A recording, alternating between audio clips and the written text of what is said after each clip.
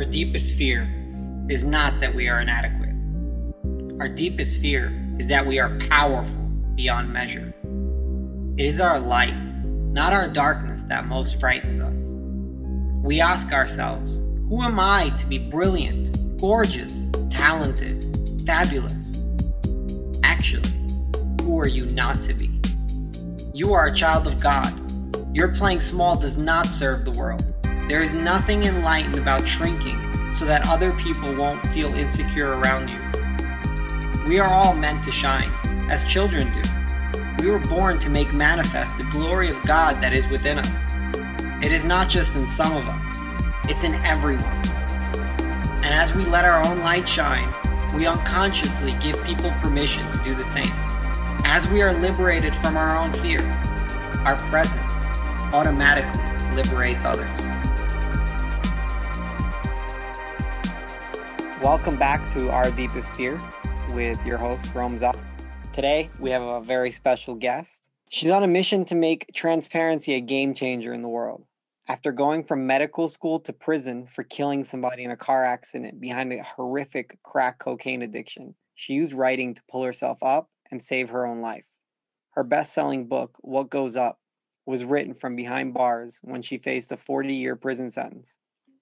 After serving 2.5 years in prison, she returned to society and rebuilt her relationships, life, and career. 9 years later, on the exact same day her wreck killed somebody, her first grandchild was born with severe brain damage from a birth injury. Immediately, she blamed herself and thought it was a punishment for her past. She became distant, and the guilt of it all put her back into her past where she felt toxic all over again. Misty realized she was letting her past rob her of her future and was tired of hiding behind shame and guilt. She decided it was time to become transparent about her experiences in hope of teaching others about overcoming their worst to live their best, and also about self-forgiveness. With newfound clarity of her why, she rewrote her book, changing it from a dark tone of anger and blame to one of accountability and forgiveness. Misty is now an award-winning speaker, best-selling author, successful host of Dare to Share with Misty Lane talk show, and the host of her Write to Ignite Women's Empowerment Retreats, where she teaches how to use writing as therapy. She founded the hashtag #BeThatOne movement that encourages others to step up and share their life experiences with transparency to educate others so we can judge less and mentor more. She has a full-time nuclear medicine career, was recently named third in the next Global Impactor competition, and serves as vice president on the Chemo Buddies for Life nonprofit board. Welcome, Misty. Thank you. Thank you so much for having me. You sound like you've got a lot going on. I love it. I do. I stay very busy. All right. So I gotta ask, right? You said, did you grow up in Texas or Louisiana? I grew up in Texas. Yeah, my whole life lived there. I didn't move away. I actually moved away to Albuquerque, New Mexico to go to medical school, and stayed there about 20 years. That's where I fell into my cocaine addiction. Well, I didn't fall into it. I actually chose it. And then after I got out of prison, my mom had my youngest son. So she was living in Louisiana at the time. So I moved there to be with her. And plus, my dad was dying. He was on hospice and he was in Louisiana as well. So now that I'm back down in this area, I've just, all, my kids have established and made roots here. So I've just never left again. I love it. How did you get into smoking crack and coke? Man, it's all about not respecting your moments of choice, not realizing that one choice becomes your lifetime of decisions. I used to blame my ex-husband because I found out right after I got into med school, I found out he had a woman pregnant, and I was very naive. Grew up in the Texas beauty pageant system. I had a lot of confidence and self-esteem, and when I found out he cheated, I instantly internalized everything and thought, well, I must not be good enough. Something's wrong with me. Never thought that it was something wrong with him. It's all about me. So I became severely depressed. I left him, got really vulnerable, started dating any man that would give me the validation I was seeking, any attention. It didn't matter the caliber of man. If he was into me, I was into him because I was starving for that validation. And I started dating someone 3 or 4 months into our relationship. I found out um, he was smoking pot a lot, which, that wasn't bothering me so much. I mean, I didn't do any drugs. Um, but one day I had bought him tickets to a Dallas Cowboys football game for his birthday, and we were driving to Dallas from Albuquerque. And he stopped on the side of the road and he pulled out, did a line of cocaine with a dollar bill rolled up. I said, "What are you doing?" And he's like, "Just try it." And I'm like, "No way. What are you doing? You're crazy." He's like, "Just try it. I promise you're going to love it." And for that split second, Rome, I just didn't, you know, I guess fast forward in my mind as fast as it could go, I was thinking I did everything I thought I did right and it got me nowhere. So what the hell is this about? I'm going to try this and see where it gets me. And I made that choice to try it. And it was just it was the wrong choice. And I had never been a drinker or smoker. I was hit by a drunk driver when I was 15, almost died. So I was very against drugs and alcohol growing up. Um, but it took me to a place.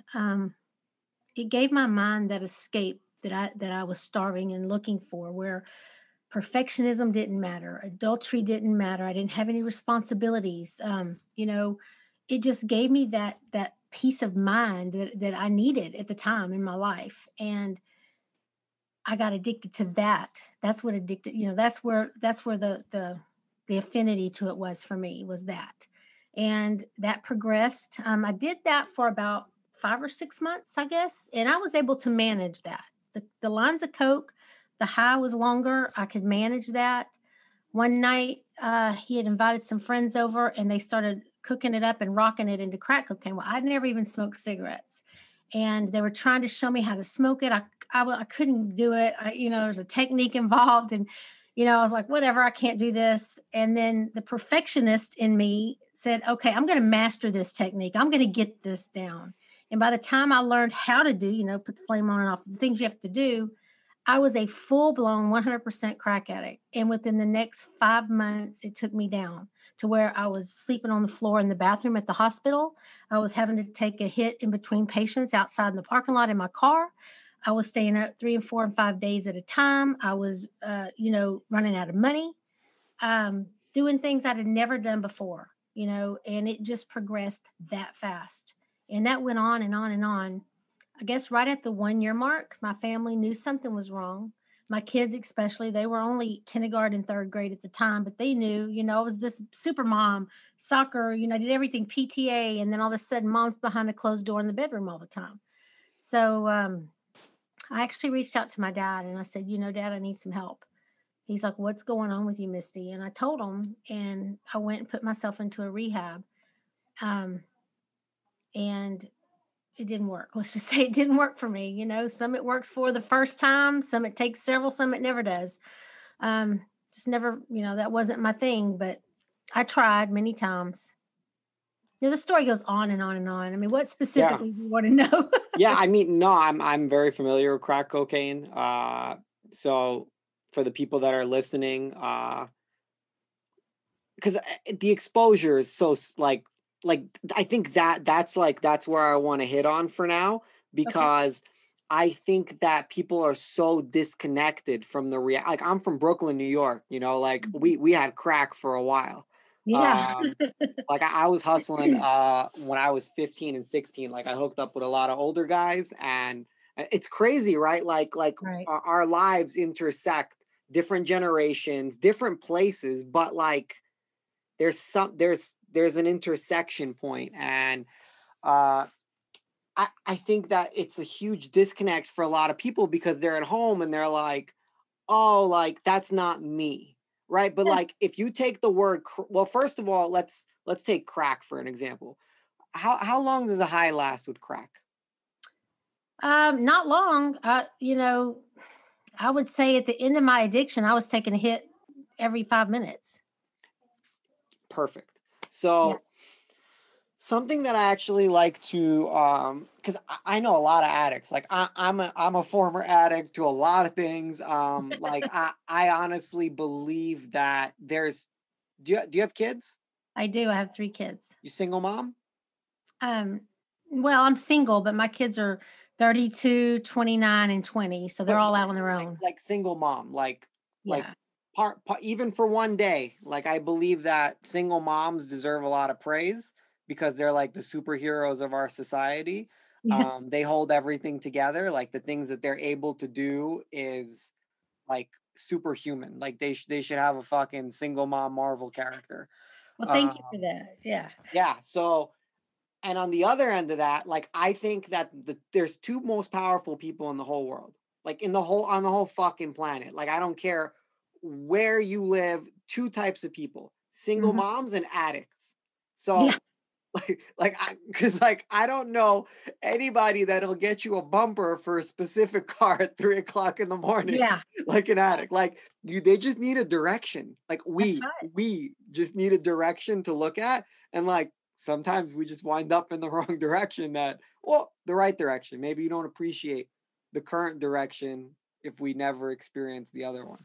I think, Rome, anyone that survived addiction and lived through it is a natural born entrepreneur because the links and the manipulation and the resiliency that we have, we can accomplish any fucking thing. I mean, we can, Anything. so it's like you have to put forth in your business the same that at 3 o'clock in the morning in the snow when you needed a hit of crack cocaine and you were willing to walk barefooted in a blizzard to get it. That same, passion needs to go into your business. Fuck, And it is. you are a savage in the best way possible. I love it. All right, so a lot of people are like, all right, crack. Like there's no crack around here. Great. Okay, Yeah. fill in the blank. Crystal meth. Fill in the blank. Percocets, oxycontins, Sex.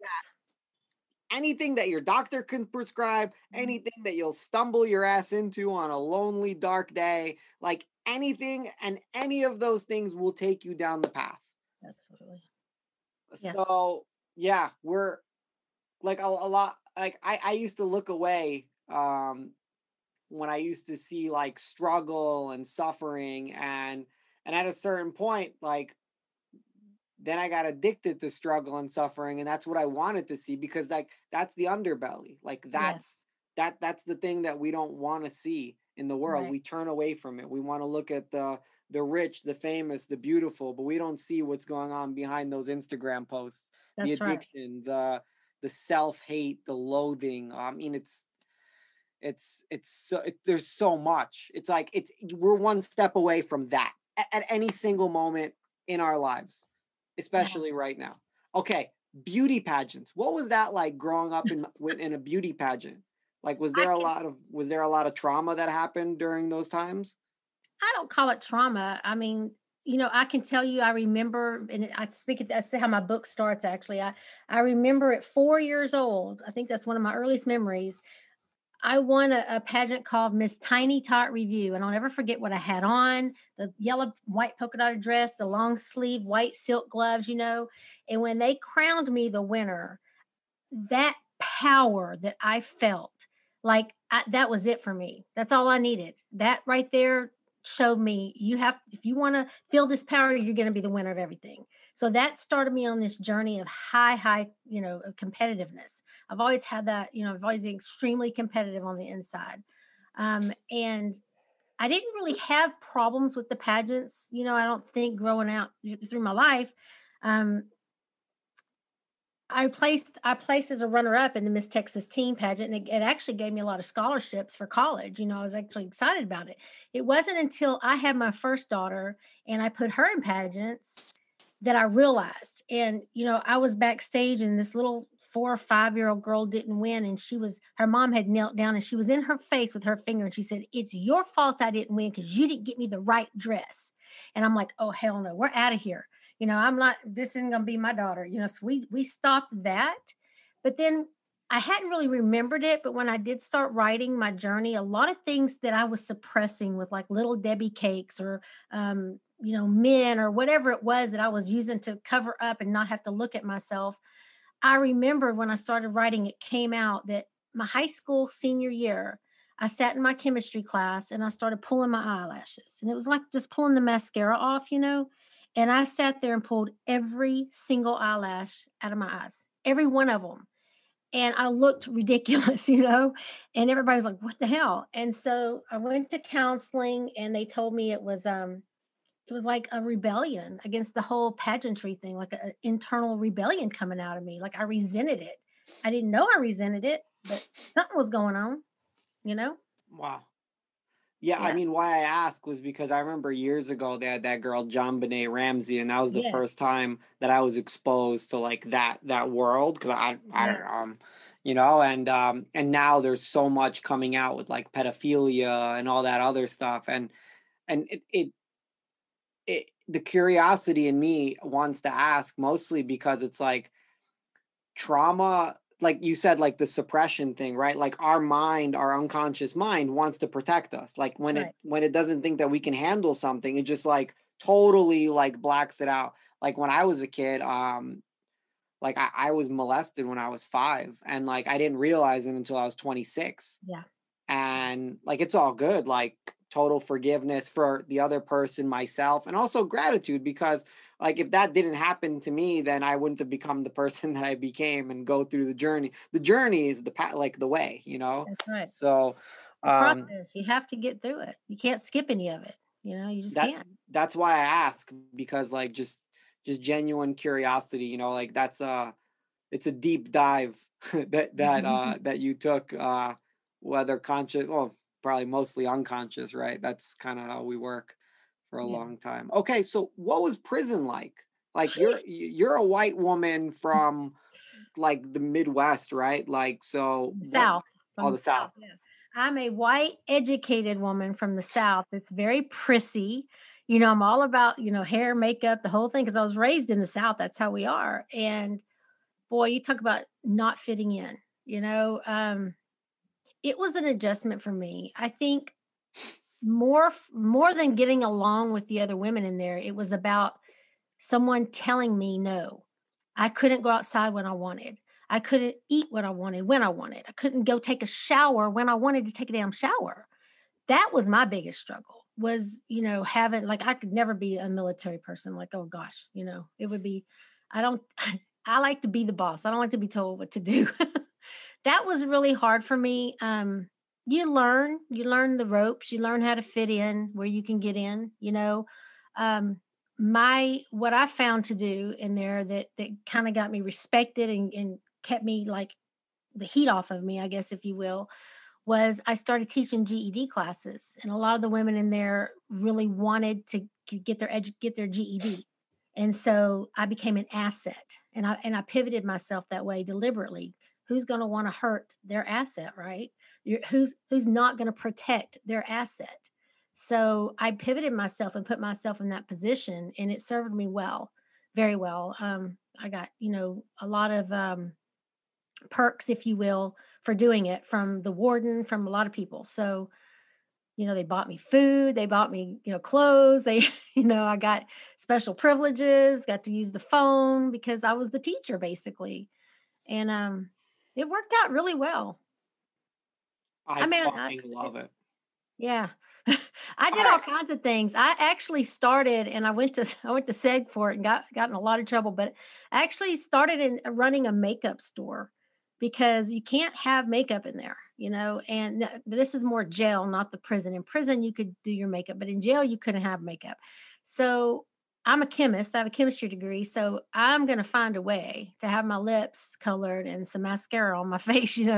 So I would start just using the products we had. I would take coffee and smash it up and use foot cream and make base for your face to make it colored. The coffee would color it.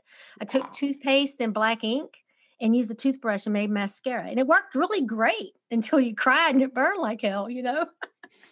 I have a really funny story about it. I'm actually thinking about doing a book about all these little jail tales, but I took Jolly Ranchers and dissolved them in water over a few days and shook them in a empty water bottle, which was illegal, but a guard gave it to me. And I put it in my hair and scrunched it because I have really curly hair. And so on court days, the girls would buy this from me and use it. So on court days, it was a type of like a little hairspray. One day I used it. I came back from court. I had gone outside to do my walking because that's all you can do is walk in a cement yard. And I got attacked by some honeybees. And I had to run inside and jump and just scared, like they were all swarming me because of the sugar. So that product went away, but like I made all kinds of crap in there and people paid me good for it too. I love it. All right, so I want to stay on that for a second, right? Like deep dive crack addiction, like trauma, shame, guilt, like medical school to prison, right? Like now you're in prison. I mean, you could just go down the woe is me route, but like you start giving. You start creating like a giving environment where maybe survival at first, right? But also like that's kind of like what you do. It seems like that's what you're into. You're into that thing, Well, giving. it wasn't like that at first. Let me back up because I don't want to have anybody misconstrue what I'm saying here. At first, it was really hard. Now I had just killed someone, so I'm emotionally torn up to begin with. I've never been suicidal, but to have that survivor's guilt, knowing you're the one in the wrong, every day to breathe was a struggle for me. Just to find something that I wanted to live for. I mean, I was facing 40 years. I thought it was over for me. I thought I was done. And I think I was ever going to see my kids or anything. And so um, it was really, really hard for me. And that's where the writing really came in for me and saved me because had I not started that journaling and writing my life story to my just for myself, um, I don't know that I would have made it out of there. I mean, I was getting threats. Now, this is the beginning, like the first 7, 8 months is what we're talking about before I went to prison. I was getting threats from this woman's family. They were going to come in. They call them hot shots, where they stick a needle in your arm of heroin and kill you. I would sleep balled up as far away from the bars as I could, so that no part of my body could be reachable through the bars, because I was terrified that I was going to die. Someone was going to shoot me up with heroin in my sleep. I mean, Wow. it was hard. It was really, you never go into the showers. You never knew who was planning what because I got threats constantly. And on top of that, the town that it happened in is not the town I was from. And it's a crooked little Louisiana town, you know. Everybody pays everybody to do everything. And so the two girls that assaulted and attacked me, which is what caused the wreck, they weren't charged with any of it, but they were picked up on prostitution warrants and came put them in the same jail as me, same population with me. So now I'm having to deal with that shit too and face them. One of the girls, after about 8 weeks, um, she came to me and apologized and had a lot of remorse. And she and I started talking. Come to find out, she was a product of her environment. Her mom started prostituting her at 12 years old to feed her mom's addiction to crack. So it's all she knew. This was her way of life on the streets. It's all she knew. Young, beautiful girl. And I kind of got her into the Bible. We started praying together. I helped her get her G. We started studying for a GED. She was in and out of jail, in and out of jail. Of course, I'm stuck there. Well, I ended up going to prison. Um, Found out a few years after I got out of prison that she had overdosed and died. But it was you know, it's a survival thing. You just got to find what works at the time you need it to. There's a time that you need to be fearful because that's going to save you. And there's a time you learn where you can fit in because that's going to save you too. Wow. So what was the shift for you from fearful to like, all right, I got to do something about it? Well, it's a beautiful story, actually. I call it, there's two beautiful twists to my story. One is my grandbaby, and the second one is the middle of the night, the bars opened up in my jail cell, and a lady came in crying. She was drunk. I gave her a t-shirt to wear, fixed her some commissary coffee. I listened to her crying in Babylon for a couple hours. I didn't know her. She didn't know me. And she was crying about her wife. She was married to a woman that had cancer. Her wife was suicidal, had tried to kill herself a few times, and she had died, and she missed her tremendously. But at the same time, she was glad that she wasn't suffering with the cancer. We went to bed, didn't think anything of it. The next morning, we went up to general population when everybody comes out of their rooms and people are whispering and pointing at us. And, we look at each other like, what are we supposed to fight? Who the hell are you? And somebody hollered out, that's the bitch that killed your wife. And I looked at her and I said, she had cancer. And she looked at me, she said, you're a nice lady. Because, see, those two girls, when it happened, told everybody I ran this woman down in her yard over a drug deal. I didn't see her. My car was sliding out of control. She just happened to be in the wrong place. So what it did is it gave this woman closure that her wife wasn't into any kind of drugs. It wasn't a drug deal. And it gave me that one tiny sliver of hope because my Christian upbringing, I was taught my whole life, if you commit suicide, your soul doesn't go to heaven. So this was my silver lining. This was the one thing positive I could find out of this horrific hell, is that by God, I killed her, but I saved her soul and she's in heaven. And that's what I use. And that was where it turned for me. That's when I stopped being afraid and I started knowing I could live. At that point, I felt like, okay, I can live now. I can live through this. Pull yourself up. Let's get it together. Wow. Yeah, it's Holy shit. crazy. God is crazy. It's crazy. She Like the should have universe. never been in there. The She should universe have is a never been crazy allowed. place. Yeah, but she should have never been allowed in there with me. They let her in there. They're not supposed, those are enemies. I killed her freaking wife, Wow. She could have killed me, you know? Intense. Coulda, woulda, But shoulda, right? But incredible. Incredible, like, healing for both people for and the both. people around that are just, like, blown away by that thing that's going on. Wow. It's Incredible. crazy. Like, you couldn't make this shit up, seriously. I mean, real life is so much crazier than fucking any fiction you could make up. Like, That's by far. by By far. far. Who did you have to become to let go of the shame and the guilt? Well, see, my story is also sprinkled with a lot of domestic abuse. I ended up marrying my drug dealer, which I didn't know was an abuser, but he quickly became one. Um, and that went on for a long time, many years. He used the drug he would break my nose, punch me, whatever. And then I'd never been around this. You have to remember, I came up from a nice middle class family. We weren't hell raisers. We didn't have drugs and alcohol in our family. We weren't perfect, but I mean, I wasn't exposed to that kind of life.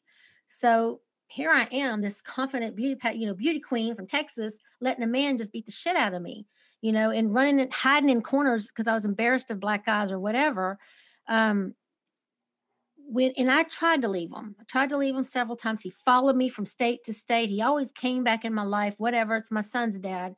Um, but I can tell you, when that wreck happened and I went to prison, I knew I was in for a long time. That was the physical separation that I needed to get away from him long enough to make that emotional separation.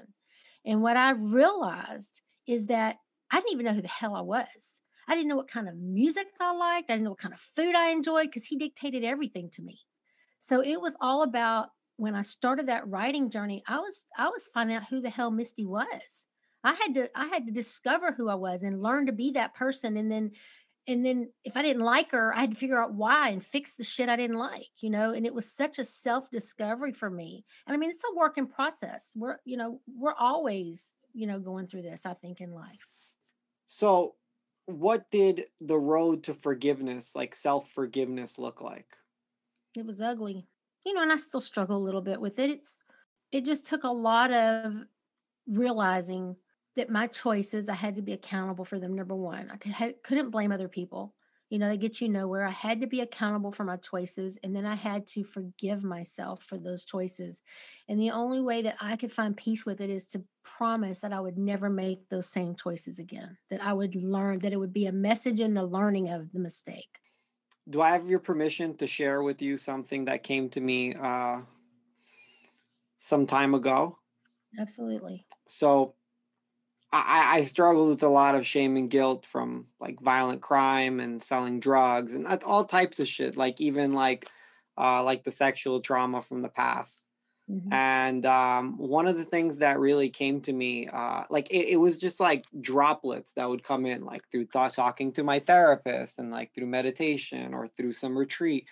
And then one day I was just sitting there and I just finished moving and I was sitting there meditating and it came to me and it was just like everything was perfect. Like my whole life, I I wanted to like attain some sort of level of perfection. Yeah. And it's fucked up because there's no bar for it. There's nothing to reach for. There's no foothold, there's no handhold. And what came to me was just like, you are perfect already. Like, you're perfect. This moment is perfect. Like, everything that's ever happened in the past was perfect. And everything that's happened in the future is perfect. And it's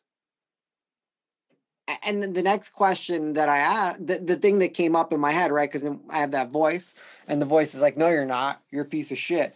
And the next question is like, okay, well, if you don't believe that you're perfect, then show me perfect. And my mind it didn't have anything to hold on to. There was not, it was just broke. My mind broke, and I just sat there crying for like half an hour, maybe, I don't know, maybe more.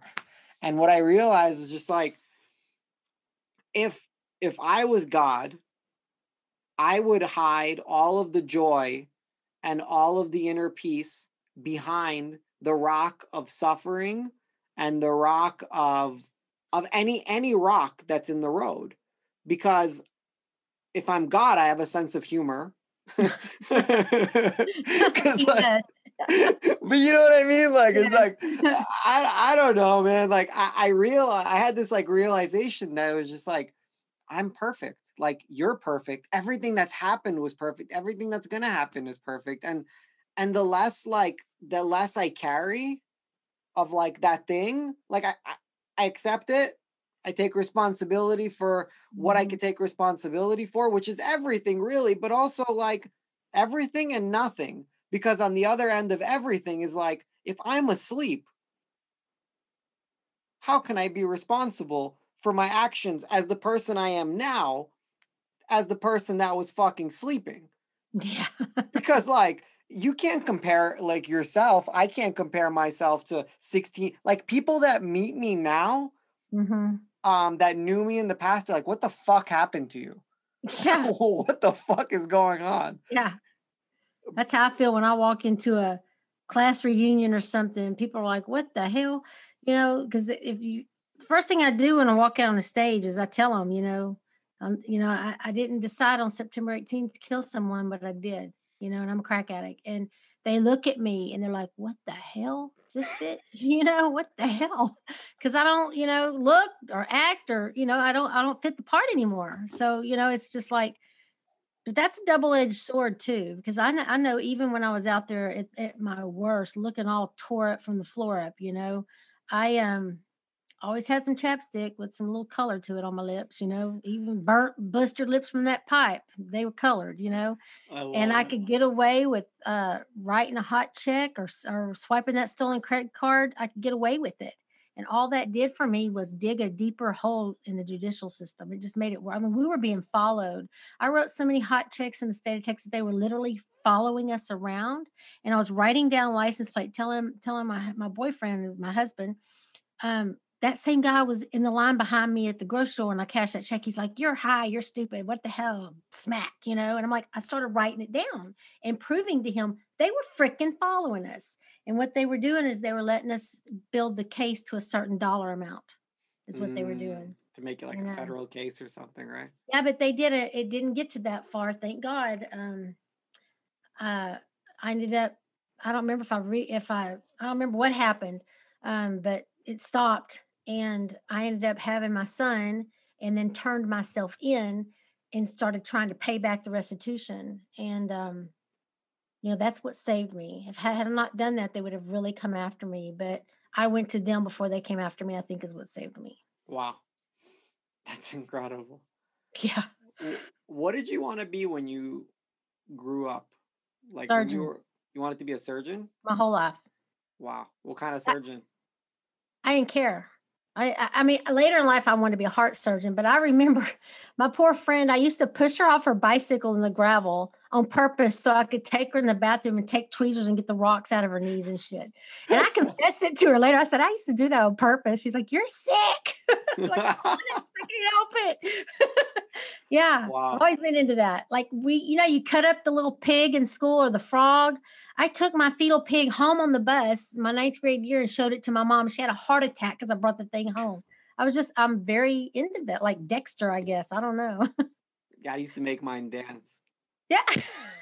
my dad too. My dad went to nursing school years ago, and I remember he's like, I would just come to class and we're cutting stuff up, and I would make the frog dance or the pig dance or whatever.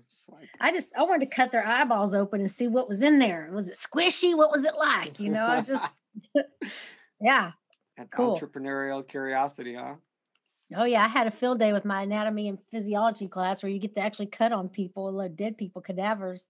I loved it. I I'm sick. love it. I mean, I love it. I love it. I remember when I was doing rotations in the hospital because I was studying nursing, and I remember they had like some code something, which means like they need to wrap somebody died and they need to clean and Yeah. wrap the dead body. So we went in there and it was me, my nursing professor, and three students. She took four students with her, and I was the only guy always, you know. Yeah. And like and like I transitioned from like selling crack and violent crime to like 4 years of pre-med and then nursing school. And then like and it's a hard fucking transition. It's like I don't like people telling me what to do. I don't like being somewhere when somebody tells me I have to be somewhere. Like Yep. none of that. So I'm still like me, but like with filters. So now I'm standing in this room and this person died and we're like cleaning them. I'm like, oh shit, did you guys hear that? And they're like, what? And I was like, oh no, nothing. It was, I don't know. He's like, oh shit, no, for sure, she just fucking breathed, and they all ran out of the fucking room. You little trickster. I, I mean, I love it. I love it. All right, so how did you get into writing? Like, what was like the thing that like, all right, I gotta start writing. Well, as I said, I was in a little town, a little tiny parish in Louisiana. They never got me any kind of counseling. I had just killed someone. They never got me anybody to talk to, put me on antidepressants, nothing. My dad was on hospice. He was dying of pulmonary fibrosis. It took him driving 3 hours, going into the sheriff's office in his wheelchair with his oxygen tank, saying, either get her some help or I'm going to the media with this shit. They finally started busting me out to a therapist, but that was, months into this, months. Um, One night, right prior to that, starting to give me the therapy help, um, my daughter, oldest daughter, Lauren, who had the grandbaby, and by the way, my grandbaby passed away in January. She was 4. Sorry to hear that. But my daughter is, well, this is what gets me to cry every time. My daughter is my superhero. My oldest daughter, she's an amazing woman. She was 18 at the time. I had just missed her high school graduation because I was in jail. Okay. But she loved mama no matter what. And you have to realize 10 years of her life leading up to her high school year, I was in and out of her life on crack cocaine, in and out of jail, not there for first dates, not there for proms, not there when she started her period. I was just on the road, back and forth, back and forth, back and forth. So she wrote me a letter. She said, Mama, you have to forgive yourself. She said, that was an accident. She's like, I know you are killing yourself with it. You're beating yourself up. She said, write down everything that keeps you up at night, that haunts you. Write it on a piece of paper. Pray to God to take it from you and get rid of it.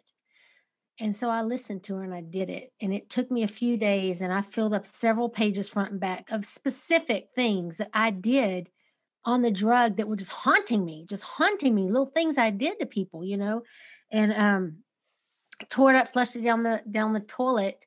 And what that did for me, Rome, is it allowed that wall of shame to come down just enough to where I could see inside and say, hey, shit, man, I'm in pain here. I got some shit I need to deal with. I had abortions when I was out there on crack cocaine, and I had more than one. I had several. Some of them, they weren't so great. And I was hurting. I would take a hit of crack, go in, have an abortion, and be picked up on the sidewalk with a hit waiting for me, like I didn't miss a step, and I just killed a freaking kid, and I never dealt with that pain. I never did. So that wall of shame came down long enough for me to realize I had some shit I had to deal with. And that's when I started writing. I just started writing. And it wasn't in an order. I didn't say, hey, I'm going to write a book. This is going to be my outline. I just sat down one day. I bought some paper and a pen on commissary, and I just started writing whatever the hell came out. And it flowed out of me for several months.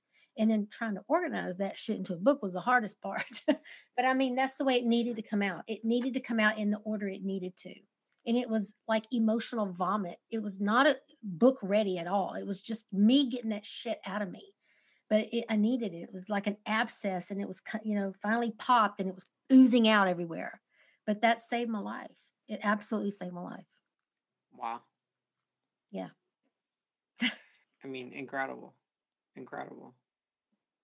That book saved me in a lot of ways because The prison guards, I'm assuming it was some of the prison guards. I really don't know who it was, but someone went to the prosecutor, the person, trying to put me away for 40 years, and told him I had written this story.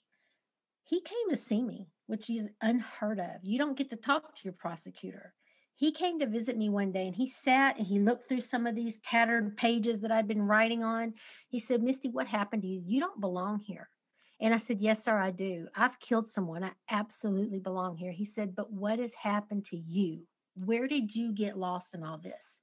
So we talked for about an hour and a half. And that man, for whatever reason, if it was God, I don't know what it was, but he went back to that judge and he told him, he asked to lower my charge from vehicular homicide, which carried a 40-year sentence and is a violent crime, down to negligent homicide, which is a nonviolent crime, carried a 5-year sentence. So that saved my medical license in nuclear medicine. And it gave me a much, much lesser sentence. So that story saved me in many ways, many ways. Wow. I'm extremely blessed. I believe, looking back, I know I'm always been a strong person. Like I've always been that resilient one that could conquer and do, push forward no matter what. And I know God used me and brought me through that shit for a reason, and I'm proud today to say I'm not wasting that pain anymore. I'm out there using it now. And I'm proud of that. Yeah, I mean, it saved your life, and I'm sure it's going to save thousands, if not millions, of other people's lives. We right now are in the highest, probably highest amount of people per capita on some sort of substances. We are the most addicted we've ever been, and not just to drugs. Social media is the same thing. There's girls out there sucking dick for fucking for likes and shout outs. Yeah. 100%. Like it's the same addiction. It's the same addiction, just this one's prettier. Like crack just makes your teeth fall out and stuff eventually too, but like this stuff is like it's crack might be realer, like this is. It's crazy. Yeah, there's this chapter in my book called Never Say Never. And I put that in there specifically because I remember when I first went to my very first rehab, hearing the stories of these women, things they did, and I'm thinking, oh God, I'll never do that. Are you kidding? Control yourself, child. What the hell? I'll never do that. Well, there is not anything I wouldn't do for that hit of crack cocaine. And I found that out real hurrying in a fast way, that if we continue on, there will be a day that you will cross that line. It don't matter who you are, where you came from. It doesn't matter how educated you are. Nothing matters. Keep going on that addiction, and there's going to be that day you will do those things you said you will never do. 100%. Yeah. The road looks the same. I've experienced a lot of crackheads, and I've experienced a lot of people with addictions, and each addiction obviously has its own look. Mm-hmm. But it's just the content is different, but the context is exactly the same for all of the addictions. It's I want to say it's sad, but it's not. Like it's just the reality of life, right? Like the light, the dark, like it's just like we get to experience it all. And like some people come out of it like you, and they're able to touch the lives of a lot of people with the stories that you earned. Mm-hmm. You earned those stories. Like you earned those stories. You have your badges of honor that, like, there's not a lot of people that come out of crack cocaine. 3%. 3%. That's what I was told. I was told only 3%. When I was in rehab, I was told only 3% would ever make it on the other side of addiction.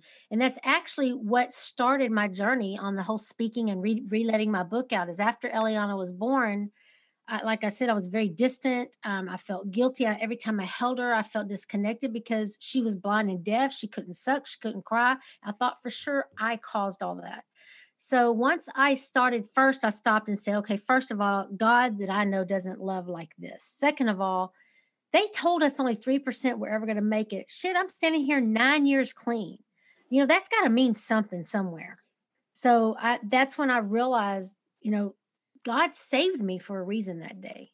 And it wasn't to stay, behind that book in shame and guilt and never let it out. That's when I turned it all around, rewrote the book out of accountability, forgiveness, and decided, because it was hard. And I'm not going to lie. I remember Habitude Warrior, Eric Swanson, was the very first time I ever spoke my truth on stage about killing someone. And I was petrified because I was so worried about what everybody was going to think about me. That's all I could think about was, what are they going to think? What are they going to say? Oh my gosh. And it took a few times for me to realize it wasn't fucking about me. It wasn't about me. I had already lived through it. I had already survived it. It wasn't about me at all, but it was about that message and that person that was out there that needed to hear it. And once I got that through my stubborn head, I didn't care anymore. I said, let them fucking judge me, but they better do it from the corner because the person in that chair behind them needs to hear it. They need to get the hell out of my way. So I didn't care. I just all in at that point. I mean, they for sure wouldn't judge you to your face. You'd shank them. Absolutely. With my homemade chiv. Absolutely. Because I know how to hide them too. No. Catch him in the bathroom. Yeah. Oh yeah, I'd catch them at the most vulnerable time. I I'd love be it. smiling the whole time too, and I would look so innocent. I mean, for sure, you have a very innocent look to you. Which, You know what I mean? yeah, guys, don't judge a book by its cover. Don't ever judge a book by its cover. There's a lot of wisdom and love inside of every book because somebody took the time to write it, time to earn. They earned those pages. And the courage. It takes a lot of courage too to come out with your story. You know, I had done nuclear medicine before I got graduated with nuclear medicine before I got into med school. So thankfully, because of that charge being lowered, I was able to keep that license. But it took time to get back in. I mean, I have a lot of felonies on my record and people wouldn't hire me. It took persistence, it took stamina, it took honesty, transparency with employers to be able to find my way back in that door. So once I did, I worked really hard at regaining trust and putting a good name for myself in the industry. So once I did all that, I didn't want all these new people, like these doctors and these people that I was working with, to know about that ugly person. And I was ashamed of her. And we can't walk around like that because those experiences are priceless knowledge. I mean, it's just priceless knowledge. If you're wasting your pain, then you're not, it's just a waste, I want to say, because people need to learn from us. That's why I started that whole hashtag Be That One movement, because I encourage people to step up and share so we can judge less and mentor more and stop, judging each other and competing with each other, start lifting each other up and helping each other through easing the suffering out there. If I could tell someone, if it was my own kid, what if it was my own kid that got hooked on drugs? I'd want to use what I knew to help them so they didn't have to experience what I did, because it was a freaking hell on those streets. It was a hell living that life, and I don't wish that on anyone. There's a old Zen parable about a student. He asks the teacher, he's like, "Is there heaven or hell?" And he goes, "Yeah." Oh, he goes, "Is there a hell?" He goes, "Yes." And like super fast, he just gave him the answer. And he goes, "Who?" Like, he's like, "Will I go to hell?" He goes, or I'm paraphrasing, but it was like, he's like, "How do you go to hell?" He's like, "I'm going." And he was like, "What do you mean?" And he was like, "What do you mean?" He goes, "Well, if I don't," he's like, "Why would you go? You're such like a benevolent man." He goes, "If I don't go, who's gonna come back and teach you?" Oh, there you go. Very good. Very good. What do you teach from? What do you teach from? You teach from some book that you read? No, you teach from life. Like, you teach from practice. We have a lot of teachers out there nowadays that aren't practitioners. They didn't practice life. So they're running around teaching things that somebody pissed down the mountain to them, that their teacher learned from their teacher. And then it's just like, but they didn't get to experience the life. That's right. You wouldn't want someone to operate on your heart that just read a book on how to do it. You want somebody that's done it before, right? Yeah. And maybe even somebody that's fucked up. Yeah. Like maybe even somebody that's fucked up. there was a story about like a pilot that like messed up a plane. Like he like did something wrong, messed up a plane, and his general came to him and he was like, "Well, what happened?" And he talked to him, he told him, and he's like, "Okay, like let him go." And they were like, "You're not gonna fire him?" He goes, "Why would I get rid of him?" He's like, I just invested like $10 million into training him. Like Yeah. that's never gonna happen again." Yeah. Oh, you learn from your mistakes. Good. Yeah. Sometimes we do. Yeah. So what does your life look like now? Like what are your days look like? Super freaking busy. I put in about 50 plus hours in nuclear medicine in my job. And then I run my talk show Tuesdays and Thursday nights. So I come straight in from work, straight to the laptop and run my show. Then I do my interviews like with you on opposite days, you know. And the whole time I'm trying to launch online courses, I'm trying to get a retreat together for when COVID lifts and we can, there's just it's constantly busy. And that's not a good thing. I mean, I don't self-care enough. I burn myself out pretty easy and my family's pretty on my ass about it right now. But when you have a passion for something, you got to get through it. What times do you usually, so I ask all of my guests like what their daily life looks like what time do you go to bed, what time do you wake up, what kind of food do you eat, like what kind of self-care do you have leisure activities? I go to bed generally anywhere between 12 and 2 in the morning, just depending on what's my brain's got concocting. I get up at 6, so I sleep 5, 5 or 6 hours a night. I don't sleep a lot, which is bad, and I'm working on that. Um, I'm I gonna send you some stuff that'll help with that. Thank you. Yeah, and I take melatonin, but it just my brain just doesn't want to shut off. Um, I had, and being transparent, I'll share this with the audience because it's really on my heart, really heavy right now too.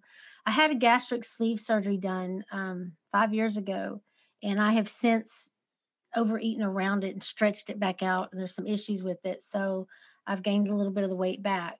Um, and so I'm really thinking about doing a revision surgery. And I get so damn mad at myself because I'm so strong in so many areas. I can take the person next to me and pull them up out of shit so easy. But when it comes to doing it for myself, it's like, I don't know. I feel like what it is.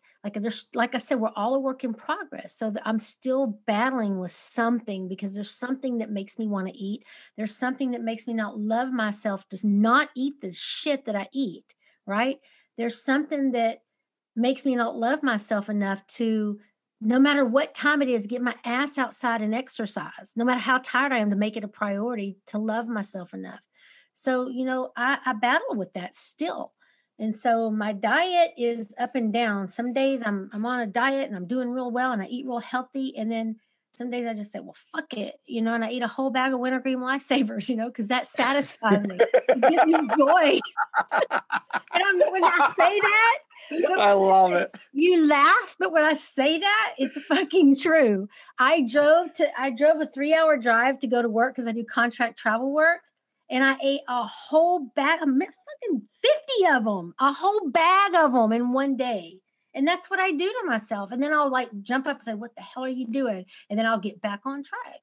But that sucks. That dealing with that whole obesity thing is really hard. And what I like to do is I love camping. I enjoy going outside, which is the weirdest thing. I love hiking. I love kayaking. We do all of that. I love going boating. If to know my life, people would say, how the hell does she weigh 200 pounds? Because I'm on the go constantly, but it's the shit I put in my mouth. Yeah. Like you said, like God is interesting and he puts people in front of us. Wellness is one of my superpowers. Well, I can see because I see how fit you are. And I'm sitting here thinking, this guy, like I can tell you put your health first above all. I can see that in It you. wasn't always so, Yeah. right? It Yeah. wasn't always so, but the last 12 years have been a very crazy healing journey, from I mean, from depression and anxiety, from heavy metals and parasites and Oh toxins, my and gosh. yeah, I mean, we've got Wow. some crazy shit inside of us.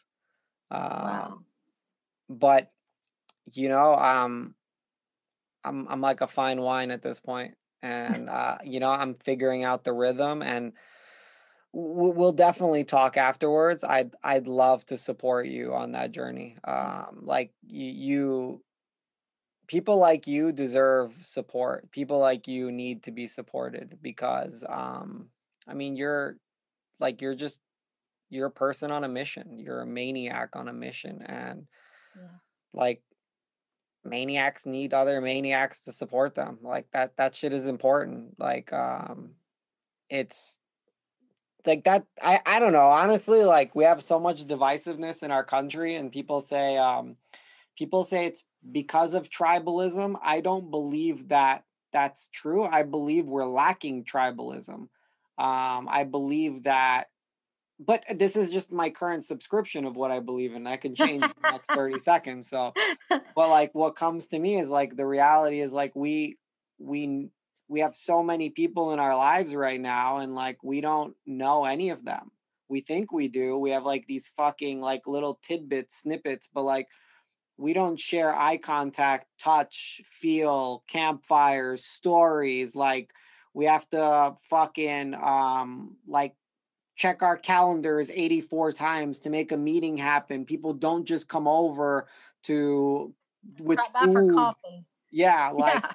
it's so fucking weird. It's so weird, and I don't know, like and I think it's awesome in a lot of ways because like I think that we would only appreciate like those ancient traditions and those things that came from our ancestors. Um family, right? But not family by blood only, but family Try. by like by feel, by like by love, and sometimes hate too, right? Like sometimes hate too, but like together, like a tribe, like a pack, like a Like you just weather through it together, yeah. good and bad. I remember growing up, my family, see, I'm 53 now, so that gives you an idea here on the timeline. But growing up, when I was like grade school level, I remember our neighbors stopping by for coffee. They'd play dominoes in the backyard on the weekends. I mean, shit, nobody has time for that now. And with the people that do, I'm so envious of them because I would love to have that downtime. And I choose that what I do. I choose to overbook myself, but that's because I have a mission I'm on. But not a lot of people do it, and it's they don't have time for it. They feel it's a waste of time to sit and just talk to people. It's a waste of time. You got to be moving fast. You might producing something. You got to schedule something. You got to zoom something. And sometimes it's good just to sit and listen, especially to the elderly. Oh my gosh, there's so much knowledge there. I felt like that for a really long time because my story was I'm not enough, so I'm not good enough. So I have to consistently keep trying to prove it, and Hmm. then I'm not I'm worthless. I'm unworthy. So I have to keep creating in order to show the whole world how worthy I am. Um, but in reality, like what hit me recently with that whole perfect thing a few months ago was or no, the perfect thing was like a month ago, but before that was like balance and alignment.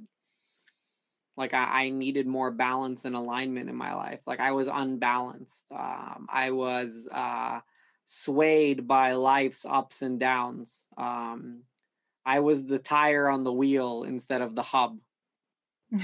The center is always centered. It's the tire that goes up and down. And yeah, I was being controlled by life's ups and downs. And I've invested this last year really of healing. Well, really just balance. Healing happens by itself when you're balanced. Like when you're truly planted like a tree, and you might sway, but you don't break. You know. God, it's So just crazy what you're saying. Nothing just happens. I believe that TD Jake says that. and what we've already found our lives have already intermingled in the medical.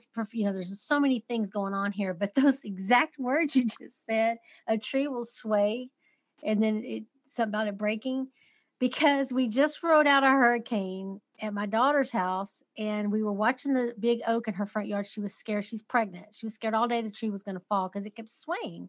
We said that's what trees are supposed to do. They're supposed to give with the wind. We left the living room, went and sat down at the kitchen table, buttering our rolls, hadn't even taken a bite of food, and that damn tree fell through their house in the living room, right where we were standing 3 minutes earlier. And it was like, yeah, they sway, but if they're pushed hard enough, they're going to fall. The roots and all just came up, and that thing fell on top of the house.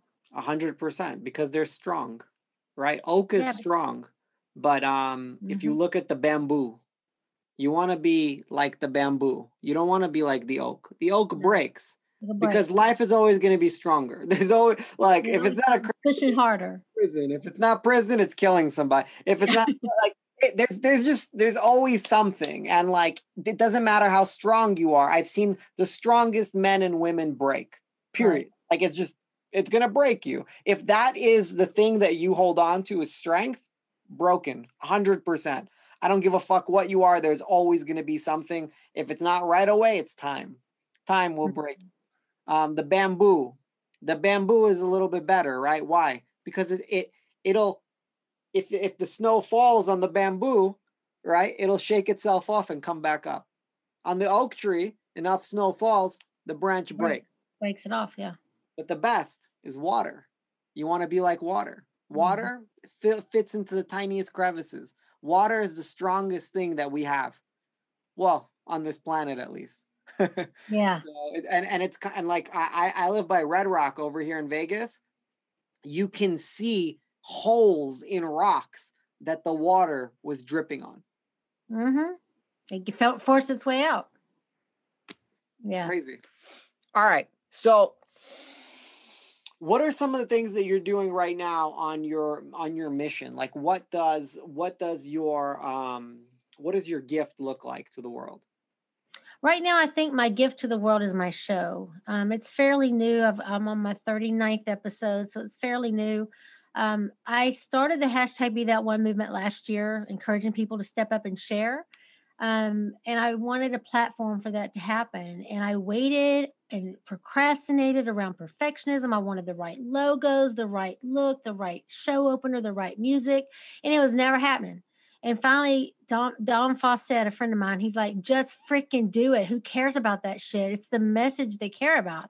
So I listened to him and I just did it. And he was right. Like, I'm going along my way, but that platform is what I was missing. I was encouraging people to do it, but I wasn't providing a space for them to do it. So now there's a space for them to step up and be that one and share their truth. And I've had several people that have never shared before that are sharing on my show. It's called Dare to Share. And it's freedom, it's liberating. And, there's no judgment there at all. It's a safe place. And it's just, it's beautiful. And I'm very blessed. It's going very well. And I think that's the gift right now. My biggest gift I'm focusing on right now that I have. But I think my biggest gift that I'm going to offer in my lifetime, I think that I feel deep down in my heart, my signature to this world is going to be the Right to Ignite Women's Empowerment Retreats. And it's funny, earlier you mentioned something about crying and a campfire. And this is how I always say this, because my retreats are going to be small, 25 women or less, because it's an intimate before and after photos. It's all about using writing, art therapy, music therapy, journaling. But there's going to be some ugly crying around a campfire, just women stripped, no makeup, no impressing anybody. We're just going to freaking ugly cry and get the shit out of us we need, and then form those real bonds, not the fake ones on social media. Form those real woman to woman, eye to eye, heart to heart, pain to pain bonds, and walk out of that 3-day retreat having that sister that we can connect with, having that piece of paper and pen that we now have learned how to connect with. And I feel in my heart of hearts that that's where the true healing that I know how to offer is going to happen. So I'm excited for that to happen. I'm shooting for first quarter. If COVID could give us a break, man. I'm shooting for first quarter. I was supposed to have them in July and everything's been shut down. So I just really feel in my heart that is going to be that's going to be where I really groove. I fucking love it. You know why? I love retreats. Like Yeah. that's like I love touching my students. Yeah. I love being able to like touch my students, feel their energy, them feel my energy. I love humans. Like I love like, yeah, for sure. I actually I spoke about it with the guest, and it was the first time I shared that when I hit 50 episodes, I have like 28 recorded, 22 that I've already put out. When I hit 50, I'm announcing one of my first retreat for this new Awesome. thing. So it's funny that you mentioned that. It's We're exciting. aligning a lot, aren't we? We A really lot, are. a But lot and for you know, sure. a lot of people have been on my ass because they say pivot during COVID, do your retreats on a summit. No, it is not the same thing. What I want to offer is much, much different than that. I don't want any media to be a part of it. What I have to offer is going to be that's why I want to keep them small. They're going to be intimate, they're going to be personal, they're going to be fucking real. I You love it. know, they're going to be real. I love it. Yeah, I mean that's what we're missing nowadays. We don't need more fucking summits. We don't need more information. We just No, need to connect and we need to like and connect. get naked. Like Yeah, exactly. in the most spiritual sense, like fucking let Absolutely. it go. Absolutely. Let it go and like find that balance between like being okay with yourself and being okay with another as opposed to like not being okay all the time. We need to get together and do a retreat and call it Let's Get Naked. That Let's would fucking really draw the people, let's wouldn't do it? it. For sure. It'll be like a wellness and healing retreat. It would be awesome. I think it would be For really sure. great. All right. So yeah, it would be awesome. What are you learning right now? Like what are some of the things are you a constant like learner? Um, I mean, you know, I had to learn to open my eyes to the things around me because I was very like this, you know, and once I learned that when I stopped talking and listened more, I could learn things. I just get really tired of people that are in a position that I want to say like in stature higher than me in this profession, like telling me what to do and tell me what I should do or how I do it because I'm very different. It's going to come out of me the way it's supposed to and in its own time, you know. Yes, I listen and I try to learn from them, but I don't want to mimic or you know follow a recipe like anybody else. I just want to be unique and be me. And I I think that's fucking what I'm learning is not to try to be what they look like. You know, they yeah, look successful, they look this part, but I don't have to do that to feel successful or to help people. I can do it my way too. for Yeah. sure. Yeah, as soon as I hear the word should, I Yeah. ask people to not shit on me. Don't shit all over me. Don't shit all over me because Yeah. if I start shitting, like I have very very healthy bowel movements and it's going to be everywhere. All right. Wow. So if you weren't in nuclear medicine and speaker, writer, entrepreneur, what would you be? Mm, So this um, is the imagination round. We're starting the imagination round. I always have had a passion for wanting to fly a plane. I actually tried to join the Air Force, but by the time I made up my mind to do it, I was past the age requirement and my vision was bad. So I've always had that like love. I've always loved. I think the physics of it just amazes me, and I'm infatuated by it. So I want to do it. Yeah, I love it. What is one thing you would love to upload into the minds of everyone in the world? the courage to be transparent because it's given me so much freedom. Wow. The courage to be transparent. Besides your book that we're going to include a link for in the post whatever in the in the podcast. I don't even know what to call it. What is one book that you find yourself recommending regularly? Well, you know, I don't even know because I don't do a whole lot of reading. I just don't. I do a lot of blog reading. I don't necessarily do Okay. like book. You know what I mean? I just kind Hmm. of Yeah, read makes sense. whatever comes my way. There is a book though that I don't even remember the name of it. It's a little black book by Brendan Burchard. I forget the name of Okay, it. I like him. Yeah, I like them too. Um, you know, I get so pissed that people, Brandon Bouchard, Grant Cardone, because I'm that sucker, and I swear I'm not going to be, and I don't fall for it often. Every now and then, one of them over the top salesmen, they'll get on there and they'll sucker me into that freaking course that I pay $17 for. And by the time I check out, it's $129. And I've never watched any of that shit they've sent me. None of it, because I never have time. I'm so mad about it, So yeah. I get it. I was in that boat for a really long time. I just stopped. Yeah. I mean, it's good material. I'm not downing For their sure. material. I'm pissed at myself for falling into the trap and not making the time to learn from it, It's overwhelming. Yeah, it It's is. overwhelming. There's a lot there on the internet right now. I feel like actually, from what I'm understanding, but we're moving out from the information age into the experience age.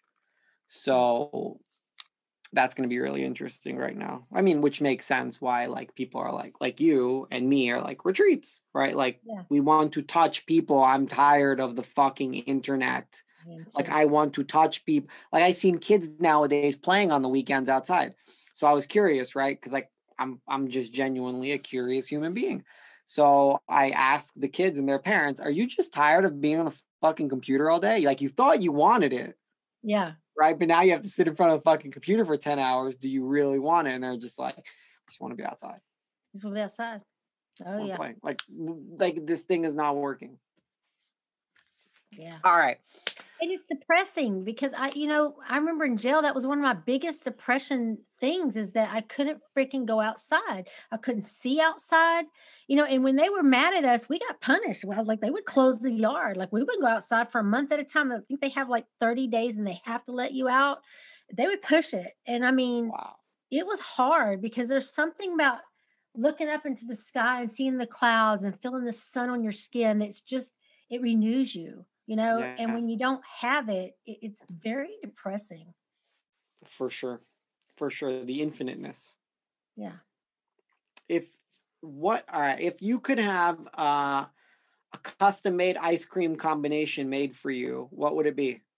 Pistachio, almond, and cheesecake. Ooh, I love it. If you were a food, what kind of food would you be? Or what food would you be? Oh my God. If I was a food, something sweet, I'm sure. Something with sugar. Golly, I don't even know how to answer that. Italian cream cheesecake. I used to crush those. Yeah. If you were an animal, what kind of animal would you be? Oh man, that's an easy one. I'm a Leo, some fierce lion all the way. I love it. If you were a vehicle, what kind of vehicle would you be? Practical side of me want to say a really sturdy SUV that's all around practical, but I would say more like a Ferrari, because that's my inner side is very feisty and speedy and flashy. I love it. Yeah. What is your Ducati bike or Ducati motorcycle? Wow. What is your Enneagram number? What does that mean? Oh, it's a personality test. It's like an ancient personality test that they used in multiple different civilizations. It's very revealing. If you're into transparency, it's a very interesting personality test that they use it. They use it in like some sects of Christianity. They use it. Basically, it talks about 9 archetypes. That there's only 9 human archetypes, and these 9 archetypes. This is the fucking crazy thing. This thing like blew my fucking mind because I went deep for like 7 months, 8 months. Just like studying it and trying to figure out like what's going on. It's like this ancient shadow work. And what it talks about is like each one of those numbers has a specific need. Like I'm the number 8 and it's like the most intense number. And my need, like this is my genuine need, is to go against. Like I've always needed something to go against. And it's created a lot of fires in my life. You can imagine. What's it called? It's called the Enneagram. Will you Uh, send that to me? I'll send it to you. I'll send it to you. It's like a 40 minutes of like answering questions, and then it gives you like a breakdown, and then there's some books you can read to like really dive deep. There's a lot of stuff you can let go of through that process. Well, you got Uh me all in now. I got to do it now. yeah. Well, the thing that really messed me up was I started to find other eights, and I have like 4 or 5 other eights in my life. And what I realized was that we all, and the book said it, that we all have the same childhood trauma. Oh, really? Yeah. Wow. Which was we had to grow up earlier than we were supposed to. And that's that specific number across the board that I'm aware of. Okay, Really cool. I'm gonna send it to you. It's interesting if you have the time to like dive into it. Well, I'll make the All right. time for it. I was going to say though, real quick, it's funny because I didn't even know I had childhood trauma until I started writing. Later, way later in my 30s and 40, I was 40 something. I didn't even know because I'd suppressed the trauma with little Debbie cakes or, dancing and baton twirling and beauty pageants and whatever that I never even knew. It surfaced years and years later. Yeah. Yeah, it always does, no matter what. When we're ready, our mind like frees it, and Hmm. then we get to fucking work through it and integrate it and accept it and use it as fuel. Use Yeah. it as fuel and not let it use us anymore. The biggest, like, the one of the first questions that I ask a potential like person that I want to work with, the this is very, where do you go when you run away? Hmm. Like, do you go in the pantry?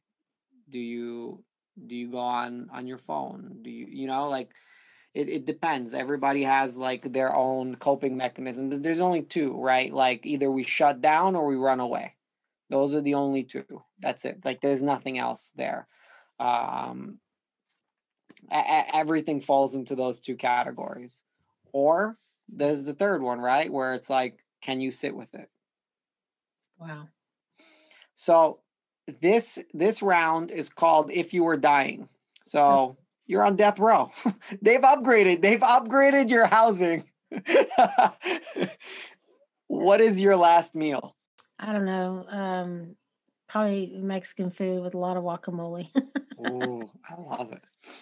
Shrimp tacos with guacamole, probably. I love it. What is your last experience and with who? It could be as long as you want, it can be as short as you want. You're not in prison, FYI, like you're out free. Last experience. I don't know if I want it to be my dying experience, but I don't want to die without experiencing going through the pyramids in Egypt because they fascinate me.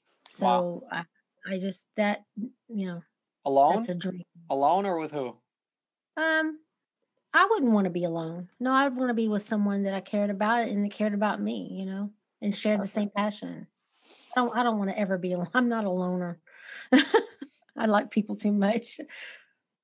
What is your last piece of advice for the next generation?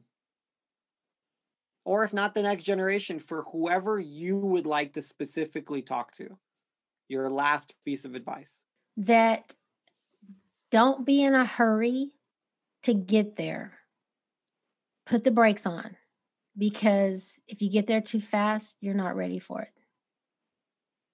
Yeah, slow down and go through what you need to go through so that when you get there you're ready.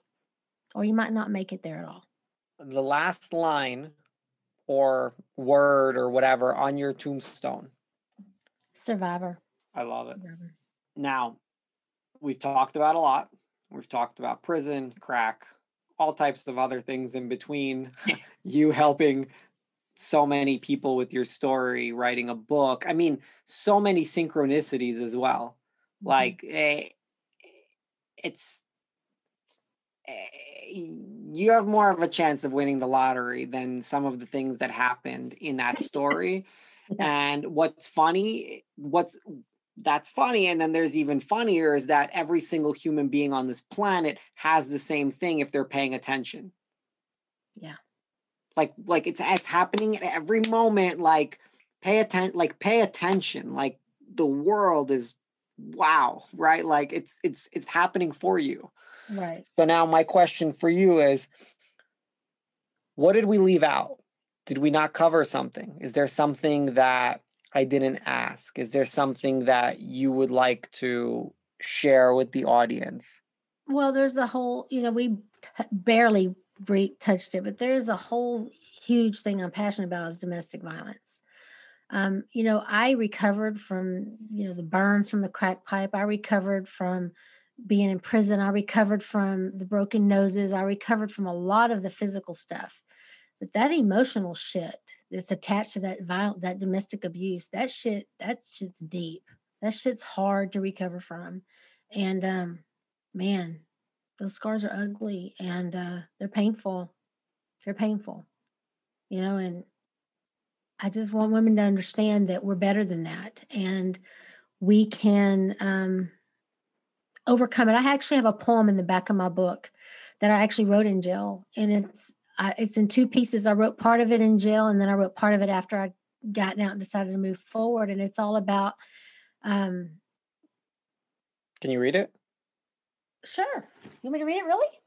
Oh yeah. It's called It's called "You Changed Me."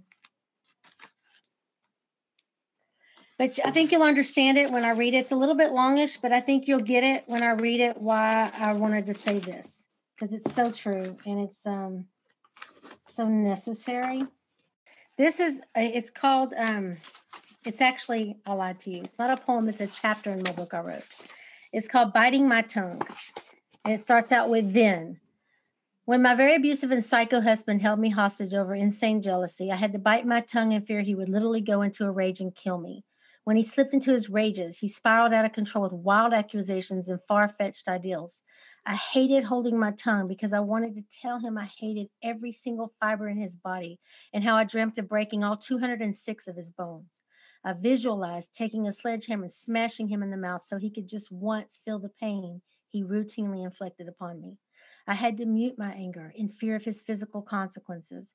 Being in an abusive relationship really held me timid, meek, and without identity. This was not at all the Misty everyone knew. That girl was long gone with little hope of ever coming back.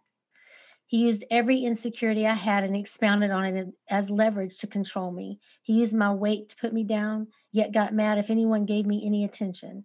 He would tell me I was beautiful one day, then the next tell me I was a fat whore. He kept me spinning and bouncing around in my own head constantly. I had to wear shirts under my scrubs in fear somebody might see down my shirt if I bent over and leaned over at 30 degrees just right. Ha. Why did he even care? I thought I was just a fat whore anyway. And why did he marry me if he thought so little of me? If the phone rang without anyone on the other end, I got a beating for it because it was sure to be somebody I was screwing. He assumed when I opened the mini blinds above the kitchen sink that it was a sign for the neighbor to come and get it. The cocaine completely warped his brain and caused so much paranoia. Sex was on his terms and only his terms. If I tried to dress in lingerie to spark his interest, he would say, "What is that supposed to do for me? Just look at you." Then the next day, he brought me roses and told me how beautiful I was and couldn't get enough of me. Is this regular domestic abuse, or is he truly a psychopath with a split personality? I mean, who can keep up? He would scold me in public to the point I wanted to hide behind a bush, a car, anything. Very rarely would anyone dare interfere and try and help me.